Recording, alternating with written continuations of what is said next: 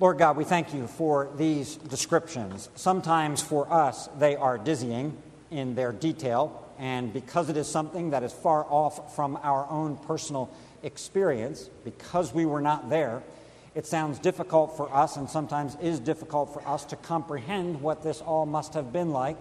But help us today, both to understand what you were doing then for the Israelites, then what you have done in Jesus Christ, and now what you are doing in us, for us, and through us.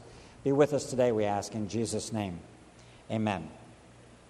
We are accustomed to statements like these. God is holy.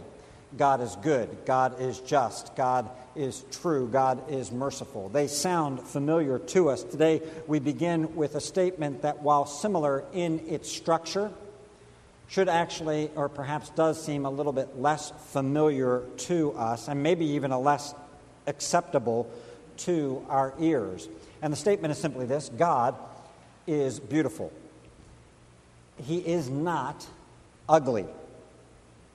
He is inherently and wholly beautiful, and all of the other words that Scripture uses to describe him can be applied to that as well. He is full of splendor. He is full of majesty. He is lovely. On the front of your bulletins, I posted a verse that is familiar to many of us. David here in Psalm 27:4 expresses his desire to dwell in the house of the Lord so that he might gaze upon the beauty of the Lord. Now, whatever complexities we may run into describing an invisible God, and however it is that he reveals himself to us, nevertheless, both the metaphor and the reality can be aptly applied to say that God is beautiful, and what David and what we should also want is the opportunity to gaze upon that beauty. To call something beautiful is, of course, to make a value statement, a value judgment. It is to say that something else is not beautiful, and that which I am describing as beautiful is particularly beautiful. And therefore, many can look at a statement such as God is beautiful or anything as beautiful and say that this is an invalid statement, at least as it relates to truth. Because after all, why should you make a statement that implies that something is not as beautiful as something else? And by what standard would you measure whether or not something is beautiful?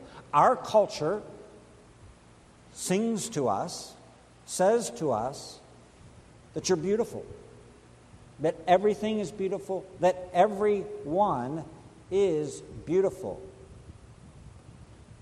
But God makes distinctions between materials, between craftsmanship, between people.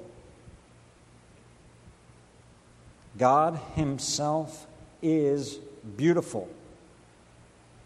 He's truly beautiful. He's objectively beautiful in his being, wisdom, power, holiness, justice, goodness, and truth. The tabernacle, and then subsequently, of course, the temple, were designed, amongst other things, to communicate this reality. God is beautiful. And so this tabernacle and the temple were beautiful in and of themselves. They were beautiful in the materials that were used. We've looked at those. Gold isn't just beautiful because a bunch of people said it was beautiful. God recognizes a beauty in gold, and thus it is a critical material in the construction of the tabernacle, in the very center of the tabernacle itself. We looked at the beauty, the excellence in the craftsmanship, and also the tabernacle is beauty in its design and in the order of it. God's beauty is an orderly beauty. The tabernacle was made exactly according to the specifications that were given by God to Moses. Those, of course, were verbally given to him. They are inscripturated for us. That is to say, they are written down. And Moses saw something as well. Whether he was looking into heaven or whether he had a type of vision of what this tabernacle should be like is not exactly clear for us. But nevertheless, you shall make it exactly according to the pattern that was shown to you on the mountain. That's the command that is given to him. So Moses had no freedom as it related to the design and the order of the tabernacle.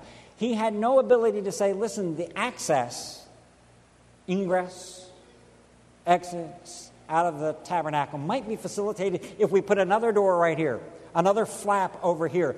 He couldn't say, some uplighting would be great.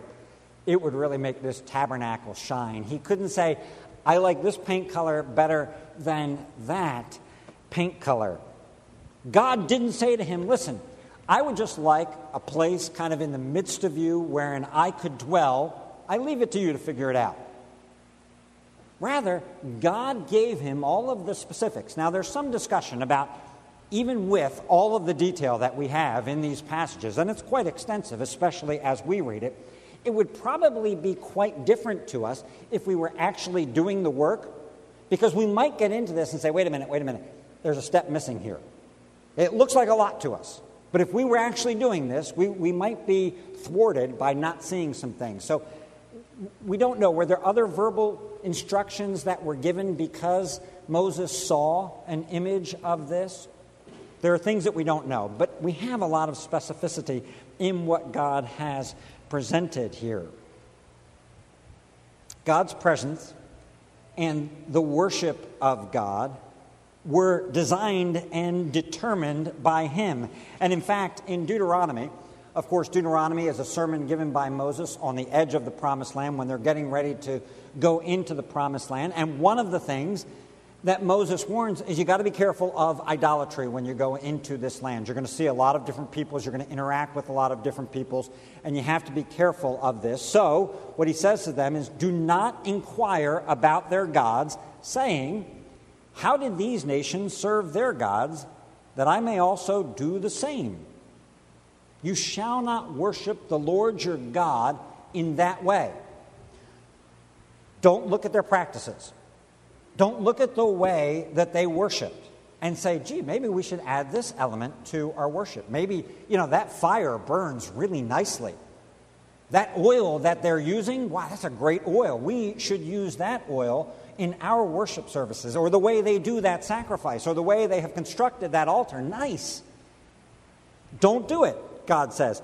And then it caps with this verse. Everything that I command you, you shall be careful to do. You shall not add to it or take from it.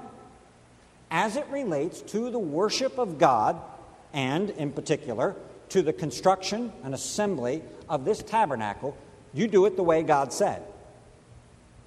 You don't get inventive with it. You don't get creative in the tabernacle. Rather, you follow God's architectural plans. God decides how he will be worshipped in form and content, from the dimensions of the tabernacle down to, and I know we didn't use this, the utensils that are used within the tabernacle, from how the ark should be shaped to how many curtain loops there should be, and yes, the undergarments that the priests, at least, should wear as they serve in the tabernacle. If ever this was true, this old saying is true here. In the tabernacle, there was a place for everything, and everything had its place. No freedom. You couldn't look at the tabernacle and Moses say, I think that table would look a lot better over there. Or just a few more tables around here. Let's add some pews into this thing. There was no option for any of that. It was designed by God. Think about this for a moment. I mentioned it last week, and I want you to think about it again. For hundreds of years, generation after generation of Israelites had been in the service of their Egyptian masters. So they had learned, of course, in their service, a whole variety of trades, a number of things that they did. And no doubt, as in most cultures, those trades would have been passed along, and all of the skills and the tips that go along with them. And so probably, in most cases, families were good at particular things, or tribes may have been good at particular items.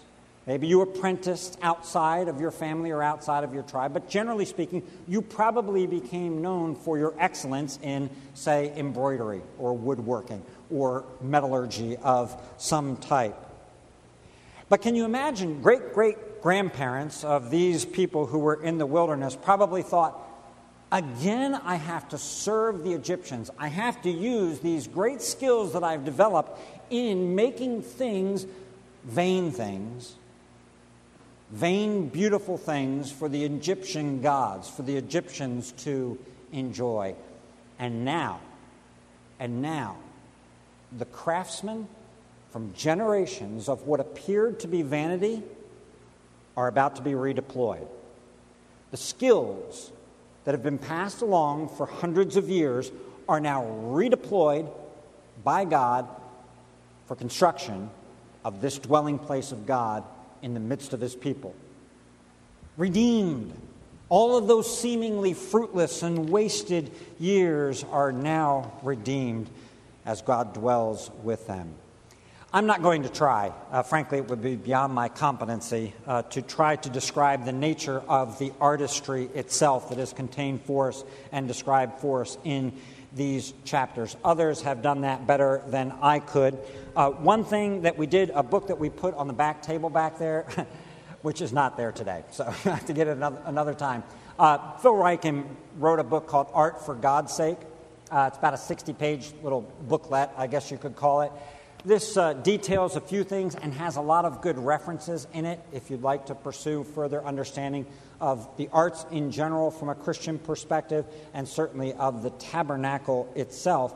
But we know that there were a wide variety of artistic media that were employed in the tabernacle and even a wide variety of artistic styles that were used that have been called by Jean Veith, by Francis Schaeffer, along lines that are familiar to us. So there was non-representational art for the sake of beauty that wasn't necessarily done to symbolize something. And then, of course, there were things that were symbolic, and the symbolism is oftentimes explained to us. And then there were things that were representational, so pomegranates and cherubim and animals certainly coming into the temple, all sorts of animals and trees that adorned the inside of the temple itself, if not the tabernacle exactly. It was beautiful, and it was orderly in form and in function. It united those two things together.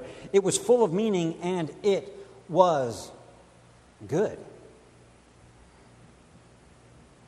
One might say that the tabernacle was fearfully and wonderfully made, which is to say, a lot like you were made by God. A lot like this earth was made by God.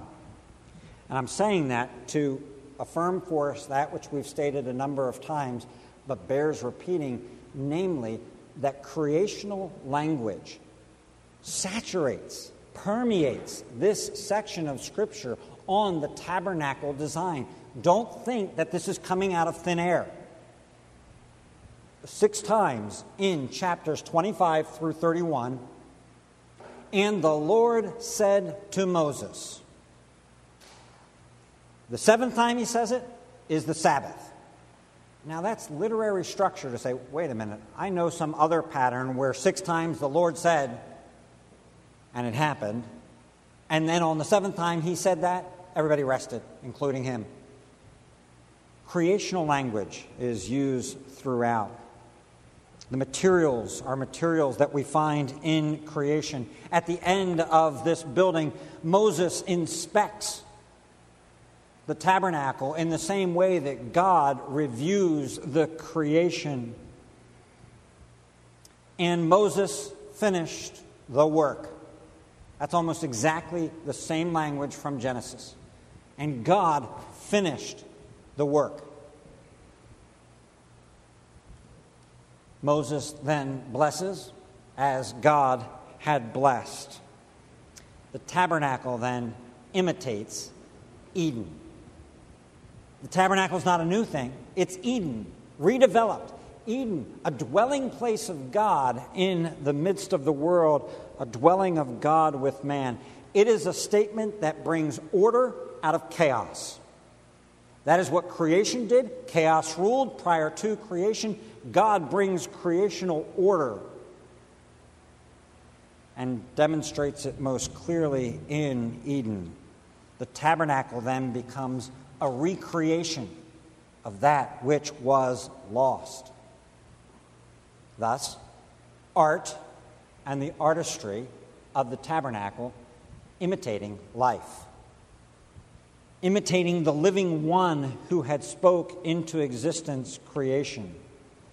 And both Eden and the tabernacle, actually, as we read them, are themselves images, imitations of heaven itself. They are representative of what heaven is actually like. And so, our lives, the Israelites' lives, should actually imitate the art. Because the art, in fact, imitates heaven. Image bearers should imitate. Beauty and order. We love beauty and order. There's a sense to which we all appreciate beauty and order. And let me just say, and I'm not going to go into this in much detail, we also all know the dangers that are associated with beauty and order. Beauty and order are good things, but they can lead to vanity, to pride, to formalism, to externalism. Ezekiel 28 describes the prince of Tyre, and it seems to be a metaphor not only describing the prince of Tyre, but of Satan himself. And amongst its descriptions, listen to this and listen to the language. You were the signet of perfection, full of wisdom, perfect in beauty. You were in Eden, the garden of God. Every precious stone was covering sardius, topaz, and diamond, and then a further list. And crafted in gold were your settings and your engravings on that day that you were created. And then later, your heart was proud because of your beauty. You corrupted your wisdom for the sake of your splendor.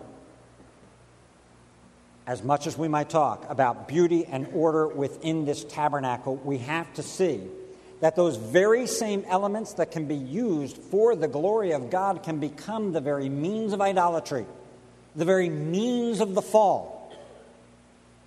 It is exactly these things of which we are speaking today and saying they're excellent and praiseworthy, which caused the downfall of Satan. His beauty was his undoing. What does this all have to do with Jesus, who, according to Isaiah, when he came to this earth as the Son of God incarnate, had no form or majesty that we should look at him, and no beauty that we should desire him. He was ugly. The tabernacle was beautiful. Can you imagine all the time you would have spent, let's just take an example, as an embroiderer, trying to get things just so, for the sash or the turban or whatever was your particular part that you were working on. And you worked on it, and you were as precise as you could, and the dyers got the dyes just right for the fabrics just right. And you get it all done, and you put it on top of Aaron and Aaron's sons and the other priests. And Moses takes blood and throws it on. And you kind of look at that and go, wait a minute. All of the work? There's no Tide. There's nothing to get the stain out. There's no stain stick. All of the work that we put into this, and you're going to desecrate it with blood? No, I'm going to consecrate it, actually, with blood. The tabernacle, in all of its beauty, had to be made ugly by the presence of death because of the reality of sin. That's what happened to man. It's what happened to this earth, the tabernacle, and Jesus as well. Man was created by God beautiful. The garden was created by God orderly. And it was desecrated by sin, by death, by blood spread across it. The Son of God, he was never created, as we read in the Nicene Creed. He has always been very God of very God, eternally begotten of the Father, and not made. He was always full of splendor and majesty and beauty from all eternity. So why is he so ugly?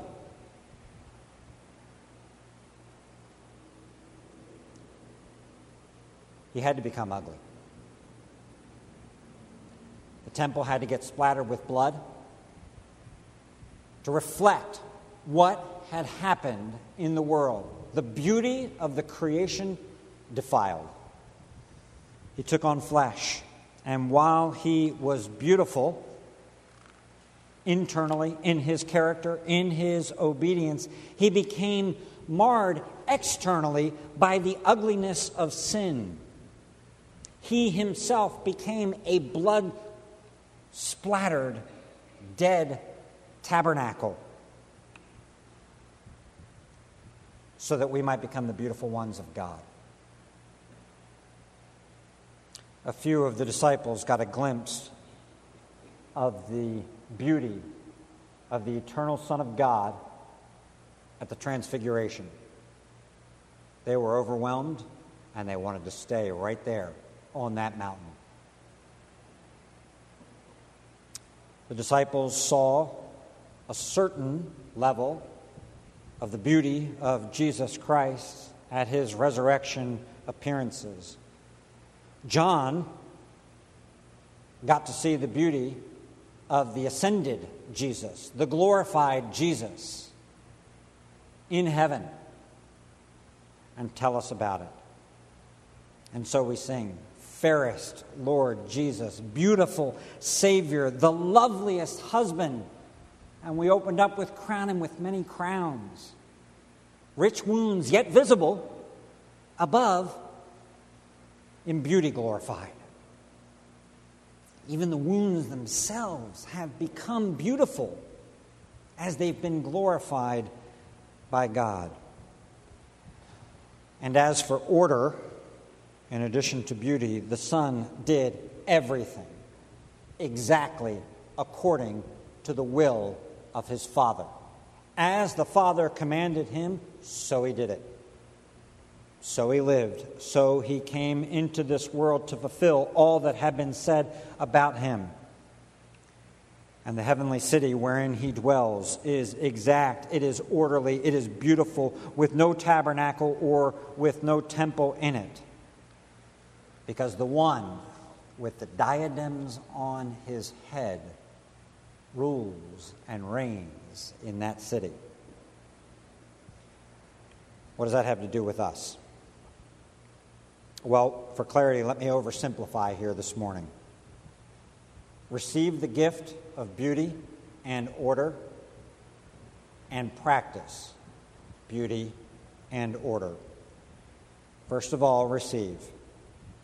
In and of ourselves, standing alone, sin has rendered all of us ugly and disorderly. You are not beautiful by yourself.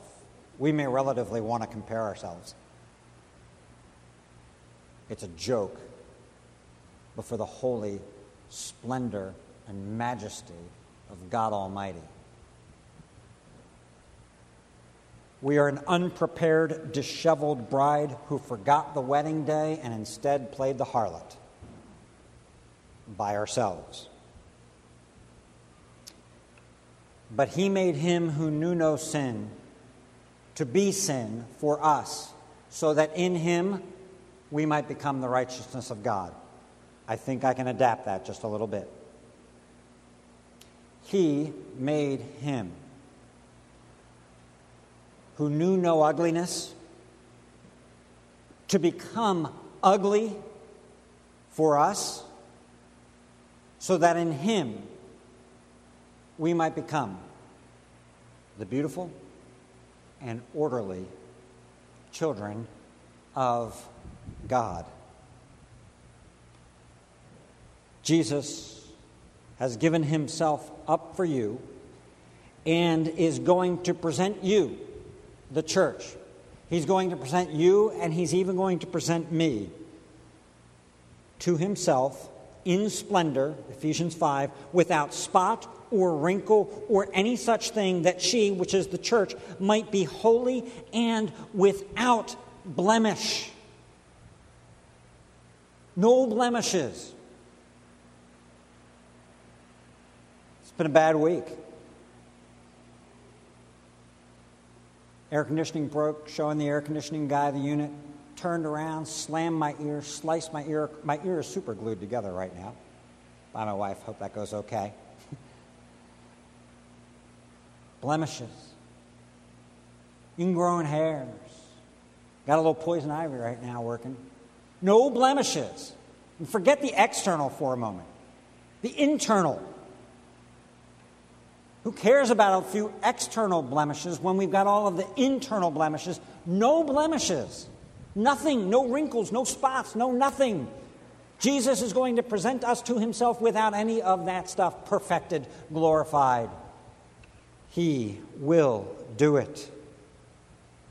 All of the beautiful garments sprinkled with blood for consecration. Jesus, now covered with his own blood, cleanses, sprinkles it out, washes you with pure water, giving you the gift of his beauty and his orderly obedience to his Father, to those who will believe it and receive it. Spend zero time shopping for the right dress or the right suit to get ready to come to that husband. You must come ugly and receive beauty. You must come disorderly to receive the orderliness of Christ. That is the only way you come and keep coming to Jesus. And only after receiving beauty, then, and only then, does the call come to us to practice beauty and order in our lives. How do you do that? You do it in worship. Worship, as the body of Christ, should be beautiful and orderly. And that is why Paul, it's no coincidence, not just a statement, that is why Paul says to the Corinthians, let all things be done decently and in order. Where is he digging that up? Well, he's digging that up because that's the nature of the worship of God always. It's according to his will, according to his structures. In the new covenant, the physicality of space has gone into a tertiary position. What has come to the forefront is the heart, the content, and the order of worship and the elements of worship that have been ordained and sanctioned by God throughout time, that his people should worship him in this manner through these things. The structure of this worship service that we have had today together is not accidental. It's not random. I didn't just, take a word search and throw it into the computer and say, all right, whatever comes out. From the verse that is on the front of your bulletin to the call to worship that says, splendor and majesty are before him, strength and beauty are in his sanctuary, to each of the hymns throughout, to the confession of the Nicene Creed that talks about Jesus Christ from the beginning, very God of very God, light of light, to the readings, to a hymn that we'll sing in just a moment celebrating the beauty and the order of creation, to the Aaronic benediction with which we will close the service. It's not an accident. It's following God's logic, God's covenantal patterns established for his people to do that which is pleasing to him, because he has said, this is what is pleasing to me. Practice beauty and order in worship together as the people of God. Secondly, practice it in the holiness of life. Now, if you're paying close attention, you should have seen a conflict today between Ephesians chapter 5, if you know your Bibles, where Jesus says, I am perfecting my bride, and the passage that we read from Revelation. It should have unsettled you, because you may have said there, the bride has made herself ready. It was granted her to clothe herself with fine linen, bright and pure, for the fine linen is the righteous deeds of the saints. And you should have said, wait a minute, how does that go with Ephesians chapter 5, where Jesus is getting his bride ready? Well, Jesus is the one who prepares the bride, and then he says, y'all join in. Through the power of my indwelling spirit already at work within you, through my ability to cleanse even your deeds themselves, you join in the preparation of the bride through righteous living. And finally, practice beauty and order in all of life. In your work, in your families, in your hobbies, in your homes, in how you keep your cars, and how you keep your desks, and how you keep your sheds. Practice, order, and beauty. Those are all the areas where you can express your creativity, your imagination, your inventiveness. The world, as a result of sin, has been thrown out of alignment. It's off kilter. You leave it on its own, you take your hands off the wheel, and it will crash, and it will crash hard. It will descend all by itself into chaos. No effort needed on your part. Beauty and order? Oh, they take work. They take us engaging in them to overcome ugliness and disorder in the world, to bring an end, if only in our small spheres, to that which is sloppy and slovenly. Now recreated in the image of God, you and I are charged to recreate burrows of beauty and order. Without being obsessive-compulsive, seek to be orderly.